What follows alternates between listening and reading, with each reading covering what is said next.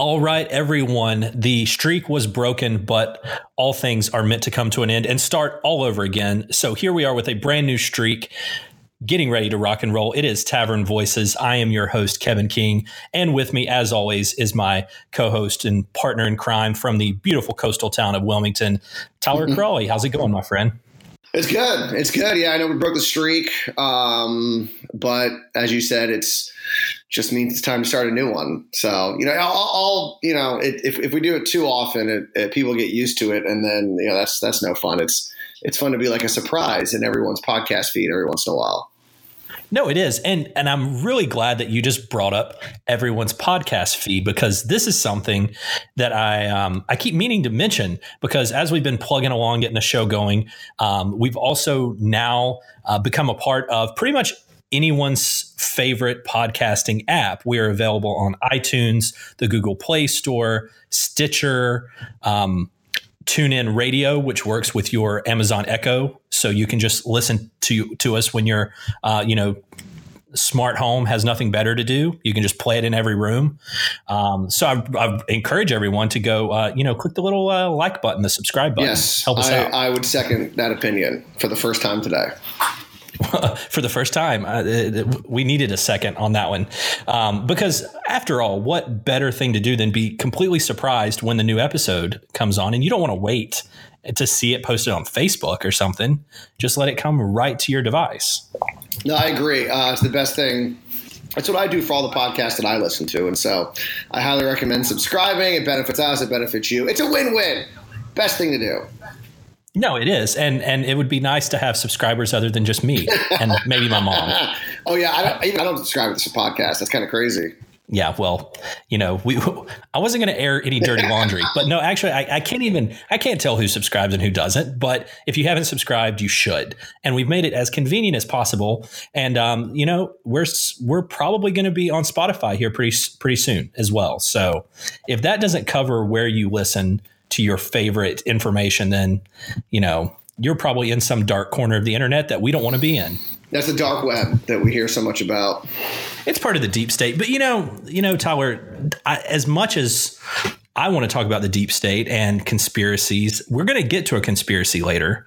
So everyone needs to just hold on a second for that, because I think what we should lead with is a story from your neck of the woods down in the southeastern North Carolina corner of our great state. And, tell us about Gary Shipman running against Representative Holly Grange, down in New Hanover County. Yeah, so this is actually, about 2-3 weeks ago, I guess the story broke. And oddly enough, it got almost no attention in southeastern North Carolina. Like, I think WWAY might have picked it up.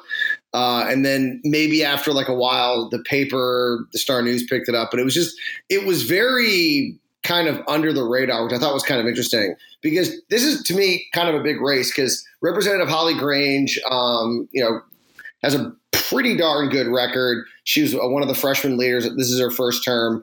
And like I said, she is one of the freshman leaders. So, I mean, she's already in a leadership position. She's definitely being sort of groomed probably for more leadership roles. And the seat that she's in is crazy Republican.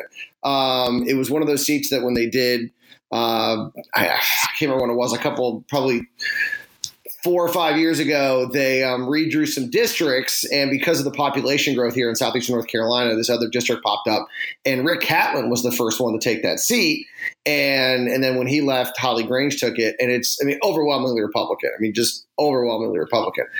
And so it's pretty safe. However, we do have midterms coming up. People are wondering what is safe and what isn't safe.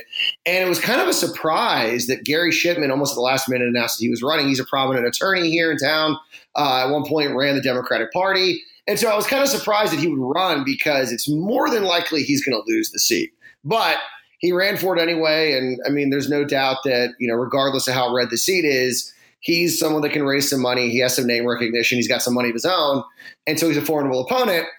And so I thought this was going to be one of the big races down here in southeastern North Carolina. And then 2 to 3 weeks ago, he was at a rally, because he does have a primary. He's running against 2 other people. And it does seem pretty much like he has it on lock. And he was at this event, and I guess someone had asked a question about how he's going to bring diversity to the Democratic Party. And Gary Shipman, for those that don't know, is a white guy. And he got up there and basically said that, through the course of his activism, being a Democrat and going out there and talking to people, that he's been welcomed into many communities. And then the famous clip came where he said that he doesn't have to, be asked into the African-American community because he is a member of the African-American community. And that clip got picked up by the News and Observer and was on their front page for probably about a day. And so that's why I was surprised that no one picked it up here locally. But I still think he's going to win the primary, but I think it's going to significantly hurt him in the general because it's just an awful clip. I mean, I kind of jokingly said, I know what he was saying. He was trying to argue, that he's been welcomed into the African-American community. But the way he says, I'm a member of the African-American community, and he's like the whitest guy. I mean, the clip of him saying it, he's so pale, he's almost transparent at one point during the clip. So it just makes it even worse. And it got national attention. I think the New York Post picked it up. I think it might even got some attention across the pond. I think the Daily Mail might have even picked it up. But it got a lot of attention. And I still think he's going to win the primary. But I think any hope of an upset victory in the fall seems unlikely with this clip. I mean, it's so comical. The ads write themselves. Yeah. I mean, when I saw it, I said, this can't be serious. And so I clicked on the article and it was accurate. I thought it was interesting that the more activist, progressive candidate, I guess you would say in the race also had not the greatest answer. But what does this tell you, Tyler? Because I want to get into a little bit of his written response afterwards, which I think makes it way worse. But I want to hold on to that for a second because I want to dive a little bit into what you think this says about how the Democrat Party has pandered to the African-American community, because this is, a lot of prominent African-American conservatives have said this for a long time, whether it be Angela McGlowan or Shelby Steele or whoever, who talk about how they're taken for granted, as a voting bloc. And this is identity politics to the best, where I am going to get from my elite perch and talk about how I just connect with a particular segment of the voting base. So do you think there's more to this as far as how, a lot of this plays out in politics on the left, or is this just one idiot out there saying stupid stuff? Well, I think the reason he said it is because this is the problem, and this is actually a problem in politics and in general, but especially when it comes to like elections and candidates, and especially the Democratic Party, is that the Democratic Party is so identity based, is that being like a straight white guy, and especially what was funny was that the News and Observer, in talking about Gary Shipman, said, so I can't remember in the article, but it was like, oh, Gary Shipman lives in a $600,000 house. And I thought that was so funny that they brought that up, because it was sort of like, oh, well, he's a rich white guy, so he doesn't know what it's like to be black. If he was poor and white, he might know more, which I thought was a little offensive. If I was a black person, I'd be a little like, what do you mean? What you're assuming that all black, you can only know what the black community is like if you're poor? Like there aren't any rich black people around. So I thought that was kind of weird. But yeah, if you're a rich white straight guy, you have a really hard, especially in the Democratic Party. And I think that's the problem that Gary Shipman's facing. So you get asked a diversity question instead of arguing, which I think a lot of Republicans would, or they used to, who knows nowadays. You would say, listen, I'm not going to represent white people or black people. I'm going to represent the district. And that's what my job is going to be. But you can't say that as a Democrat. So he had to come up with something. And he's like, oh, well, I am a member of the black community. And so that was sort of his response, because he can't just say, oh, well, I'm going to talk to all members of the community and, and I'm going to represent everybody. But you can't say that. You have to say, I'm going to represent this group and that group. I mean, he actually got in trouble, or he didn't. I'm sorry. I'm getting my stories mixed up.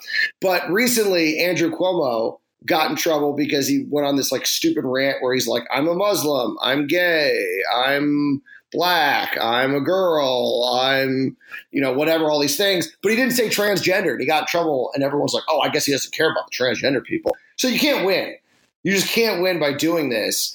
And but that's why Gary Shipman did it. Instead of just saying, listen, I'm going to, diversity is great, but our district is diverse. And so by representing the district properly, I will be doing my job of representing the district and everybody in it. That's how, diversity is going to be a part of my platform. But instead he pandered. And instead he tried to pick out a specific group, and it backfired on him. But that's kind of the problems that you have being a straight white guy, affluent white guy in the Democratic Party. You gotta explain how you're going to be able to relate to all of these voters instead of just saying, hey, I'm going to represent the district. Yeah, I mean, you nailed it. And I think I also very much caught on to the fact that they mentioned how much his home is worth in the news article, which was completely irrelevant to anything other than pointing out that he's an elitist. And I think that, I think this goes to something that I've seen, especially in North Carolina, but I think, across the nation, where you have this disconnect between one segment of the party that is very progressive and has these ideals of, sort of that socialistic idea of taking out the establishment, the power. They talk about, white privilege and the oppression of people. And then you have the other segment of the same party, which is pretty much the embodiment of that. I mean, how much empowering of people has Hillary Clinton or Bernie Sanders done, right? They live in their mansions and live off of their political privilege. I don't know if it's white privilege or not.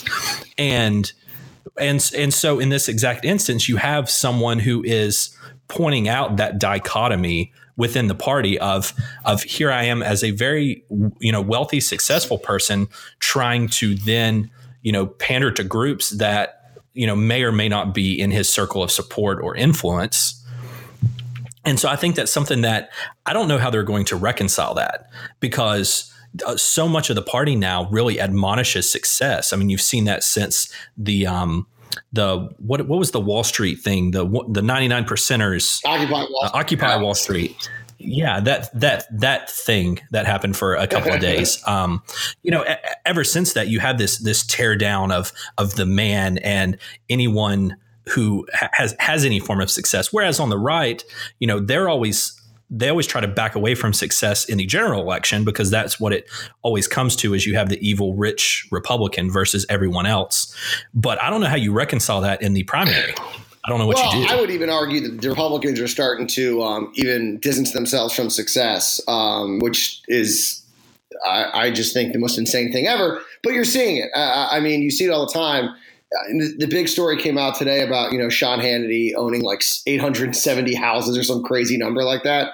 And, this is a guy who routinely attacks people for being elitists and, attacks people for, being in the New York and DC bubble. And this is a guy who makes $50 million a year, takes a town car to work every day, flies private, does all these things.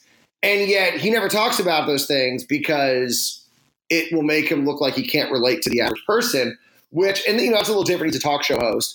But, this idea that you have to be able to relate to someone to understand them, I mean, that's the whole argument on the deep state and everything else. It's these, rich Republicans and rich Democrats, and they're all coming together, and Wall Street. I mean, Trump went after Wall Street. Trump's going after all these, some successful people, and argue they're taking it. I read a thing today by Marco Rubio in the National Review, where he was talking about globalism is siphoning off. I mean, the guy sounded like Ross Perot. And I was like, Marco Rubio, what are you doing? When did this happen? And so, yeah, this has been a problem in the Democratic Party for a while, but it's infecting the Republican Party, this class warfare that's just insane. But to get back to the point of why they mentioned Gary Shipman's house, there's a great skit on College Humor, and they haven't had a good skit in 10 years, but they had one maybe 2 years ago, and it was a bunch of people office workers, and it's all these millennials, and there's all these it's 4 white people and 1 black person, and everyone in the group keeps referring to the black person as if he's poor. And they're they order pizza, and the pizza comes, and they're like, oh, we got it, we'll split it 4 ways. And the black guy's like, you mean 5? And he's like, oh, no, you don't have to get it. It's all right, Sam. It's all right. We got it. And he's like, what? And then they keep saying things like, oh, well, Sam would know that, sort of inferring or insinuating, I should say, that he's poor. And he's like, guys, I work in the same office as you. We all make the same amount of money. And he was pointing out the stereotype that exists in media where, we look at and we argue that, black people are poor. And we say like, oh, welfare, and they're going to cut welfare spending. How's that going to affect the black vote? It's like more white people are on welfare than black people. And it's just this weird stereotype. And I thought it was kind of surprising that the News and Observer unintentionally sort of continued that belief that like, oh, Gary Shipman doesn't know what it's like to be black because he's rich. Or how about because he's white? Like maybe that's the bigger disqualifier than a $600,000 house. And to me, it was just kind of funny that this liberal mainstream outlet, fell for this stereotype that exists all the time that they shouldn't fall for because they're woke. They're aware, and the fact that they fell for the same stereotype that idiot Trump voters fall for was kind of surprising to me. Yeah, no, I do. And when you were talking about that skit, which I've seen, it made me also think of the Saturday Night Live sketch, which happened back right after the election in November of, 2016. How was that a year and a half ago? 2 years ago. I thought it was like 3 months ago. Anyway, so sheesh. So anyway, it was right after Trump won, and it had Chris Rock and Dave Chappelle in it. And then the rest of the cast was white Saturday Night Live members, and they were talking about how they just knew that Hillary was going to win, and they were talking about the white population turnout, all these different diversity things, and Dave Chappelle and Chris Rock are like, I don't agree with you, and it obviously I have no comedic value, but you should go watch it because it's a very similar concept of how there is a strange narrative that I feel like no one brings up. And I have no idea why this kind of conversation isn't held more often. I don't know if people are afraid if they talk about race, then they'll say something wrong and then they're racist forever. Because that does happen. Some people have talked about many, talk radio hosts or TV show hosts and stuff have lost their careers over talking about things that are sensitive subjects. So I don't know if that makes people inherently, concerned to even address it. Well, it's hard to talk about race. There's no doubt about that, especially if you're talking about another race. So, if you're white and you're talking about black people, that's like walking around landmines because all you have to do is just say one bad thing and it's like you're done. Especially if you're in like a very prominent media position or really any prominent position. You can get into a lot of trouble. And some people get passes. If you're a straight white guy, you got to be really careful with what you're talking about when it comes to race because you can easily go down the wrong path and say just one thing wrong and it's game over. What's so fascinating to me about the story is that, like I said, it goes back to what we were talking about, which is Gary Shipman had felt the need to sort of justify, instead of just, like I said, just saying, hey, I'm going to represent the whole district.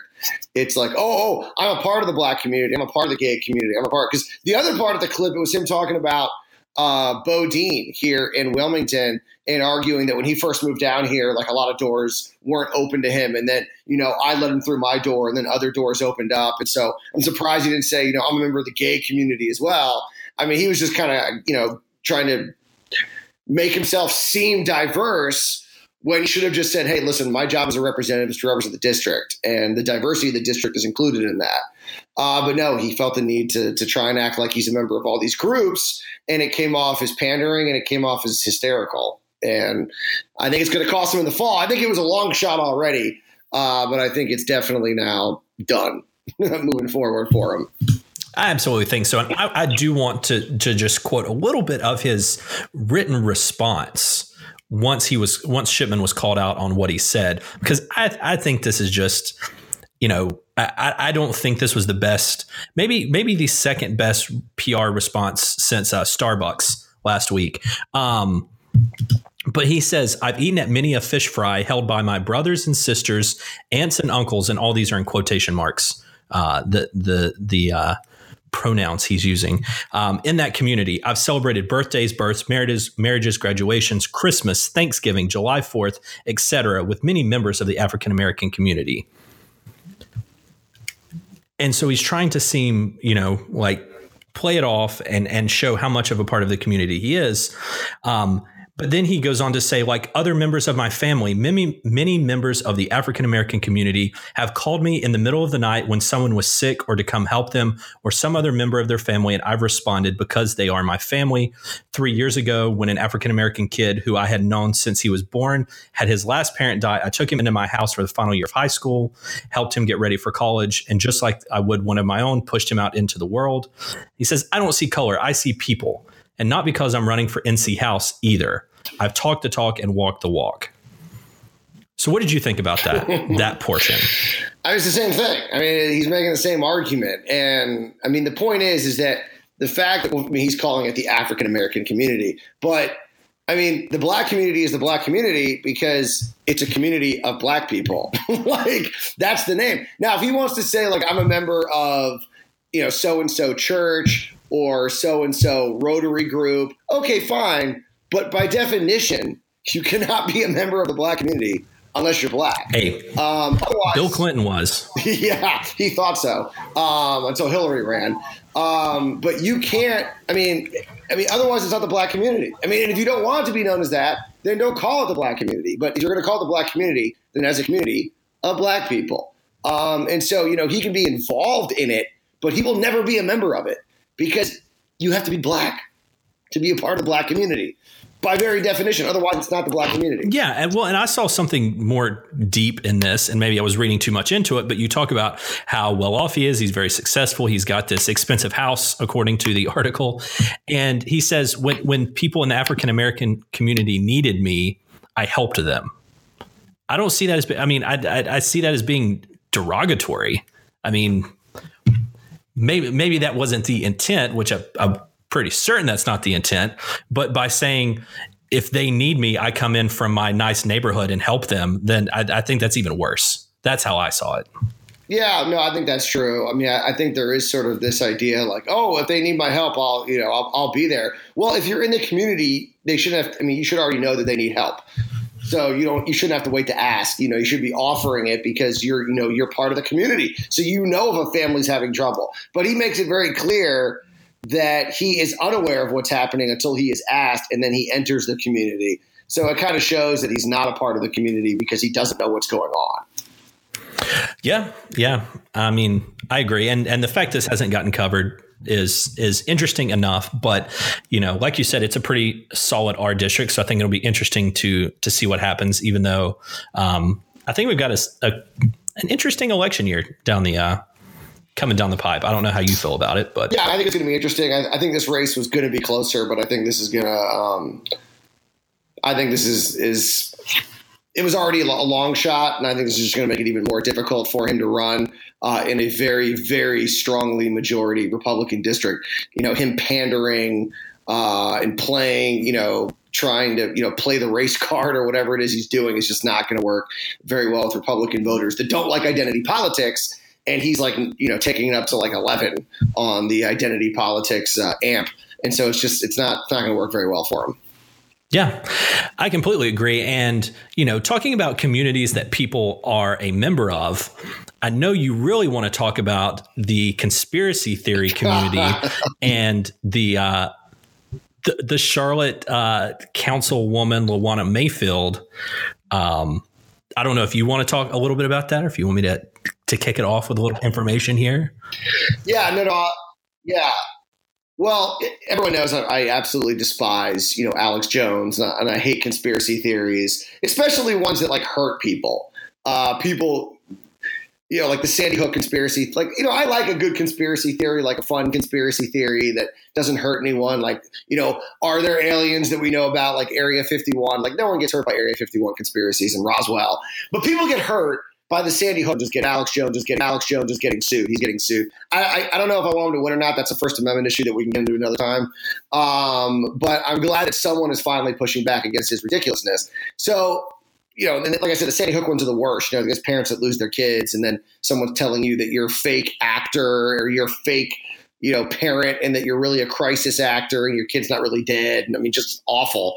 And the same thing with 9/11. 3,000 Americans died that day, almost 3,000 Americans, millions of lives affected.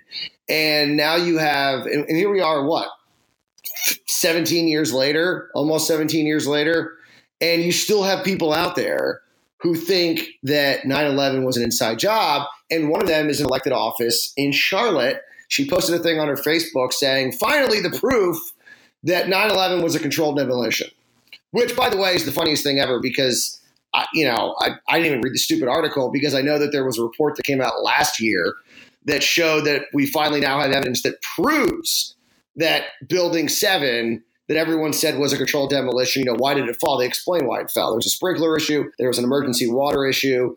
Therefore, the building, was able to burn, pretty much unchecked. And then they were arguing that the structural issues of large buildings might not be as safe as we once thought. So they pretty much laid out the thing. And so I don't know if that's someone found some crazy way to interpret that and say, look, it was controlled demolition. But, Tyler, yeah. That's what they want you to think. No, that's true. You're right. That's the first thing they would do would be to create a fake report. You've had to correct. Listen. If you want me to be the Alex Jones to your Rachel Maddow, we can do that. Because I saw the picture you shared from Barbara Bush's memorial service, and you're clearly a globalist. And yes. Stop pushing the deep state agenda. But I just had to throw that out there and continue. No, that's true. You're right. I like to see both sides getting along in a personal way, which of course makes me a globalist cuck. So that's who believes in free trade and like typical conservative things. But no, that's bad. Hey. That's bad now. So I agree. But so this your words, not mine. So this woman is an elected official in probably one of the biggest cities. I mean, one of the biggest cities in the country.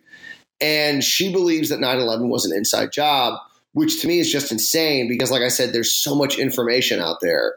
And like I said, you can go online, you can find the dumb videos that someone, cherry picks information and they put the videos in a way. And I'm not saying there weren't sketchy things that happened with 9/11. I think our government did use it as an opportunity to pass things that they wanted to pass, knowing that they had absolute approval to do so. If you want to say they took advantage of it, that's fine, which he does seem to sort of be arguing. But she made this weird argument where she said, well, there are white people that commit horrible crimes and they're not called terrorists. And so what she was alluding to was the left who gets angry, like this Waffle House shooter kid who, killed all these people and no one's going to call him a terrorist. And then some guy, runs people over with a van. He's automatically a terrorist if he's, a Muslim.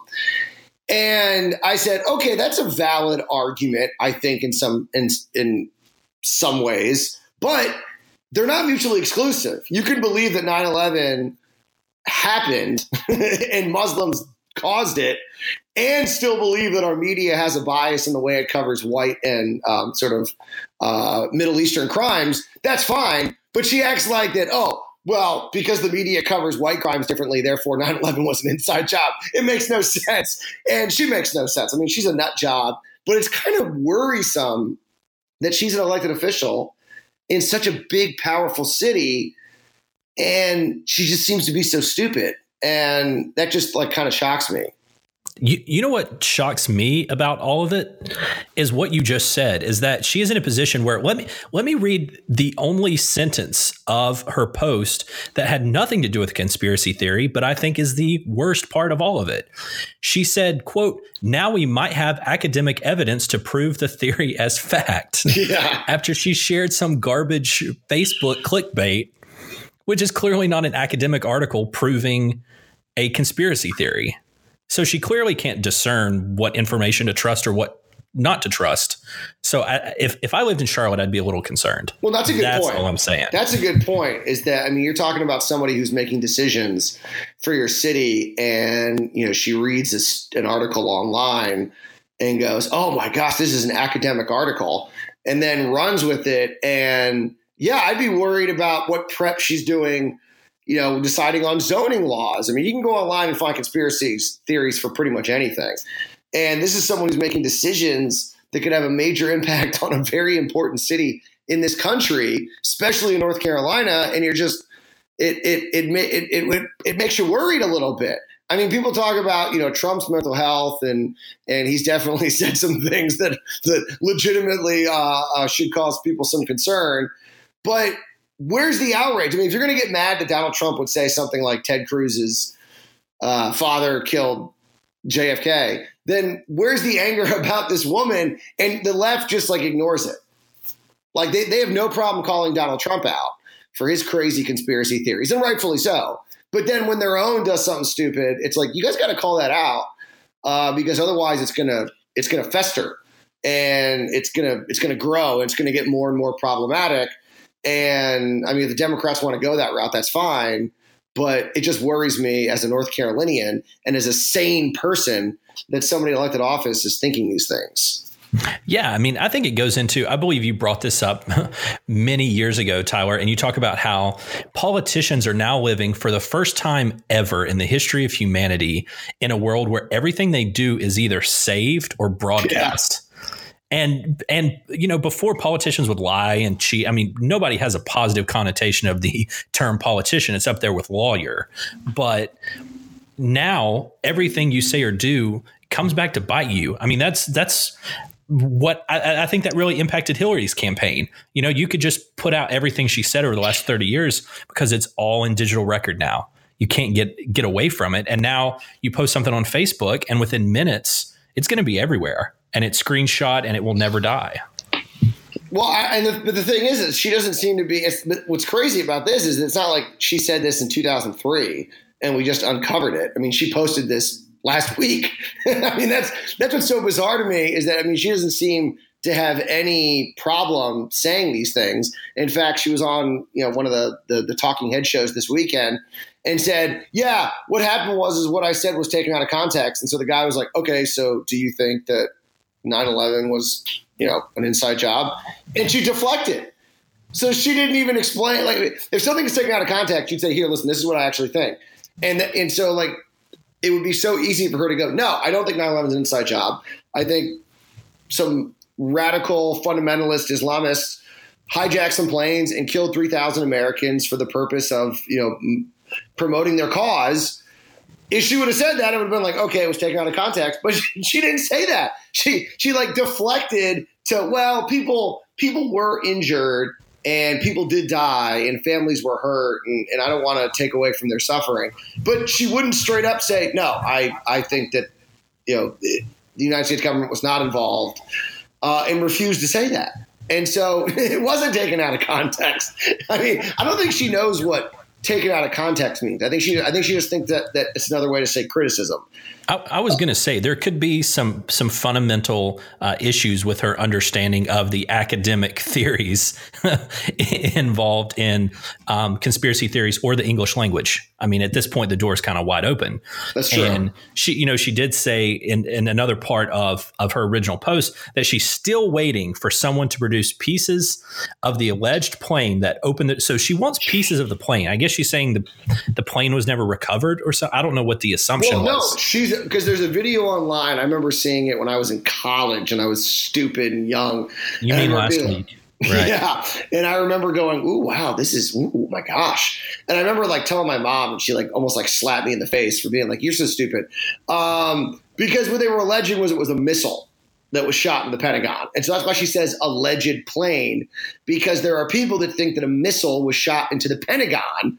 And that's what she thinks. And that's why she says alleged plane. If you don't say alleged, unless you don't think it actually happened, or, you know, you're a lawyer defending someone or trying to go after someone, or you're on the media and you don't want to, you know, you can't say because they weren't convicted yet. So you say alleged murderer, even though, like the Waffle House guy, you have to call him the alleged shooter because he hasn't been convicted yet. Otherwise, you know, you're not saying it properly because he's not technically the shooter yet. And so she's saying alleged plane because she doesn't think that a plane crashed into the Pentagon or the World Trade Center. It was a missile. And I mean, that's just insane. Almost 17 years after the fact, that someone still thinks that it was. And like I said, she got it from a stupid video, because I remember watching it like in 2003. It was online, and you know, I was 20 at the time, and I was like, oh my gosh. And you know, what's that? I was 20. I was stupid. Like, what's her excuse? And that's what's worrisome. Well, and she said that the alleged plane opened the doors for U.S. citizens to loose all privacy rights, which, we all make typos. So I'm not trying to make fun of her incorrect usage of the word loose versus lose, but the documentary was Loose Change. So it could have been a Freudian slip. That's a good point. I mean, she probably got it from there. I mean, there's still a very big group of people that think that 9/11 was an inside job. And I even had a guy calling the show today and was asking questions on my radio show about, that Tower 7 building, and it just amazes me that people, because like I said, the problem that I have, and this is for conservatives, liberals, whatever, but conservatives think that government is incompetent, that government's full of idiots. And we constantly point out all the times in which government fails to be able to accomplish something. As I remember, what was the movie Live Free or Die Hard, where Justin Long's character jokes that it took three days for them to get water to the Superdome. And he points out that, government and its bureaucracy and all these, they can't get anything done. Yet they were able to pull off the most amazing hoax in American history and do it without a single shred of evidence being available or a single whistleblower or anybody having anything that proves that that's the case. It's just, there's no way. You're going to tell me that our Veterans Affairs Department is so inept that people are dying waiting in line, and yet then you're going to tell me that they were able to pull off 9/11 and there's zero evidence of them doing it. It's so illogical that it's just stupid. And now liberals, okay, fine, because liberals think the government's all powerful and are all amazing. But it also goes along with that whole deep state thing. Like I said, either government's incompetent or it's all powerful, but it can't be both. It can't be incompetent, all powerful. And so conservatives got to pick a government. Either it's amazing or it's awful, but you can't have it both ways. And I'm going to go with incompetent. Oh, absolutely. I've said that for a long time. You can't have both. And I've never understood how conservative, and I don't even want to say conservative, like conspiracy theorists, how they can think that, because they are always anti-government. And maybe that's the caveat, is maybe it's not conservatives, but it's anti-government people who don't trust the government, but do think they are powerful and competent. But that would be a weird segment of the population too. I don't know who those people are. But and let me ask you this question, because you can't bring up conspiracy theories without talking about them. So what do you do to mitigate the difference between how no one ever gives us all the info, like no government agency comes out and gives you information. There's sometimes good reasons for it and sometimes bad reasons, right? There's always going to be a fundamental, whether it's an emergency situation, like the police officer doesn't get on television and say, here's exactly what happened. Like, there are reasons for withholding stuff. But then at what point does that information, or should that information become public, whether through being declassified or through just kind of, here's a statement of all of the facts. Here's what happened. Do we have a right to know everything that happens in a situation? Are there times where we are? I think we can all admit, like, there are times information's withheld for whatever reason, which does go to fuel a little bit when people go, well, what they said happened is not what I think happened. And sometimes that's because we were kind of misled so they could catch the culprit, or they just didn't release all the information at the time, or they were basing it off of what they knew at the time, which could be bad information. So do you think there's ever a time when there's like a little bit of a sliver of maybe there's a little conspiracy here, but I don't think it's an organized conspiracy. I think it's more of a lack of information. Well, I don't, and the thing is, I wouldn't even say it's a conspiracy. I would say that, this is even true with 9/11. We didn't find out the real logistics of what happened with Tower 7 last summer is when the official report came out from, I can't remember what the agency was. And so, the reason is that we had 9/11 happen, and it was just so unfathomable, is that it automatically became then there's something, it can't be just that, it can't be that simple. It can't be that 12 guys from the Middle East came over here, were able to get passports. They all came over legally. They didn't sneak in the southern border. They all came over here legally. They got flying lessons. They did all of these things. They got on a plane. They hijacked the plane with box cutters. Everyone just goes, there's no way. It had to have been something else. It can't be that easy to do that. And what we found out was, it was. And a lot of it had to do with the fact that no one ever thought that could happen. The reason that no one attacked him with the box cutters, obviously that wasn't the case with Flight 93, but people never thought like someone's going to fly a plane into a building. It was just, they're going to hijack it. We're going to have to go to some, crazy country. We're going to be on tarmac for a while. But no, we're not going to rush these guys. And then that's why Flight 93, they did rush them when they found out what was going on. And so it was kind of all of these components. It was just almost like everything perfectly happened the way that they planned it. And that's how they were able to pull this off. But it just seemed so, it seemed like we dropped the ball so much. There's no way our government's that incompetent that no one caught wind of this. No one knew about it. So therefore they had to have been in on it. It's kind of like, what's the movie Casino with Robert De Niro, where he plays Ace Ronstein. And there's a scene where this idiot working for him, 3 machines down in the pit. He works in a casino. And 3 jackpots are hit within like 2 minutes of each other. And afterwards, De Niro's character, Ace, comes down and basically just chastises them and says, listen, 3 machines hit within 2 minutes of each other. 1 machine hitting is astronomical. 2 are almost impossible. 3, no way. And he basically tells the guy, listen, and he fires him. And he goes, I have to fire you because 1, either you're in on it, or 2, you're too dumb to not realize you were being conned. Either way, I can't keep you here. And he ends up firing him. And that's the way people look at government, is they go, wow, how did you not catch this? Either you're too dumb or you're in on it. And a lot of us go, well, yeah, the government's dumb. That's what happened. They dropped the ball. But others go the other route and go, oh, they were in on it. And that's where that comes from. But to go back to the withholding evidence, sometimes you have to withhold it for security reasons. But what's weird is how everyone automatically goes to sinister reason. It's the reason this whole deep state thing exists on the right now, is because everyone's convinced themselves that there's like this cabal of government workers out to get Trump. And I'm sure there are, but I don't think they're anywhere near as powerful as they think that they are, because if they were, Trump wouldn't be in the office. It's like this weird, bizarro world, once again, where we're constantly told that that the deep state is all powerful and they can do anything except for keep Donald Trump out of the White House. But they can do everything else. They can get women to come forward and lie about having a family. They can do all these things and no evidence that they're behind it. But they couldn't keep Trump out of the White House. It makes no sense. Yeah. It's the same thing with 9/11. Yeah. People want to believe what they want to believe. That's what it ultimately comes down to. They want to believe the news when it says what they want to hear, and they want to say it's fake news when it's what they don't want to hear, and so on and so forth. I was gonna actually see. I know we're running out of time. I wanted kind of a hot take. What do you think? Was the Syria event a conspiracy or not? No, I don't think it was a conspiracy. Okay. I was just interested because I'm going to pass you this article, and I don't think conspiracy in the way that we were talking 9/11 by any means, because I think the geopolitical stuff gets really interesting.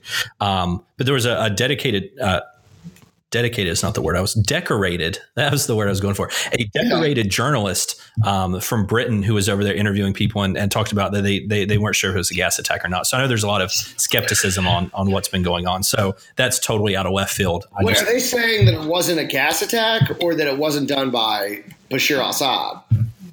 Well, it depends. They're saying that they don't think it was gas because they said people were suffocating from a lack of oxygen because they're all living below ground.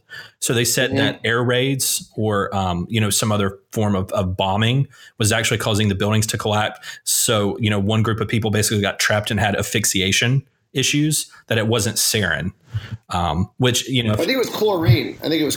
Wasn't that what supposedly was used? I don't know enough about all these chemicals to know, but to me, the debate seemed to be, did Bashar al-Assad do it, or did like someone else do it and then try and blame it on Bashar al-Assad? And the thing is that the one thing that everyone misses is that like right after that attack, a bunch of rebel controlled territories fell to Bashar al-Assad and the Syrian army.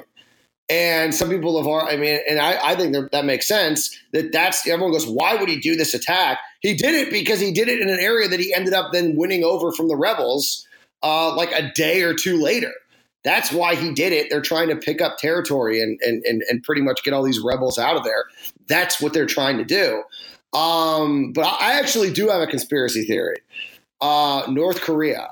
Yes. I read a very fascinating piece in the National Interest that questioned whether or not Kim Jong-un has a nuclear weapon, and they were arguing that there's evidence and inconsistencies that could be them faking these tests and making them seem like they're nuclear, when in reality they're just, they're using explosions and things of that means to make it look like they have a nuclear weapon. And that could be why Kim Jong-un is so quick to the negotiating table with Trump, is that he doesn't have a nuclear weapon. And that if they continue to do tests, they're going to get found out. But so if they make it look like, hey, we're not doing anything and we're not going to do anything, and they can maybe win some economic concessions, that could be a good tool. I think I think that makes sense to me. And that's kind of conspiratorial. So, well, I agree. I mean, I think that it's sort of the you're not going to fire me, I quit, right? Yeah. Well, also, it's very important, too, because North Korea, the only reason this could exist in North Korea, and the same thing could be said about Syria, we don't have anyone on the ground in Syria, at least not where these attacks took place. So we're sort of relying. When the government says we cannot verify, what they're saying is they can't, but other NGOs and other groups actually have verified some of the things. We just haven't done it because we don't have people there. North Korea is the same thing. North Korea is notoriously secret. I mean, of all the countries in the world, we have the least information on North Korea. So if there was any conspiracy to take place, North Korea could be someone that could pull it off, because we have so little information over there. That's why I kind of believe that conspiracy, that they don't have a nuclear weapon. This is all sort of a ruse to get Trump to sort of ease up the economic sanctions on them, only because we have such little information. They're the only country that could do that. You sound like Archer. It was a ruse. Hello, 1950s. We were looking for our what does he say? Our planes and crappy words back, or something like that. Yeah, I'm going to find that clip and put it in post. That's how we're going to end the show. That's what I'm talking about. All right, my friend. It was good talking to you, and let's keep the streak alive, buddy. Yes, I'm looking forward to it. We'll be back next week. I'm setting the autopilot, but this better not be a ruse. A ruse? Bring, bring. Hello? Hi, it's the 1930s. Can we have our words and clothes and playing back? Let's go, kid. Call you back, 1930s. And hey, watch out for that Adolf Hitler. He's a bad egg.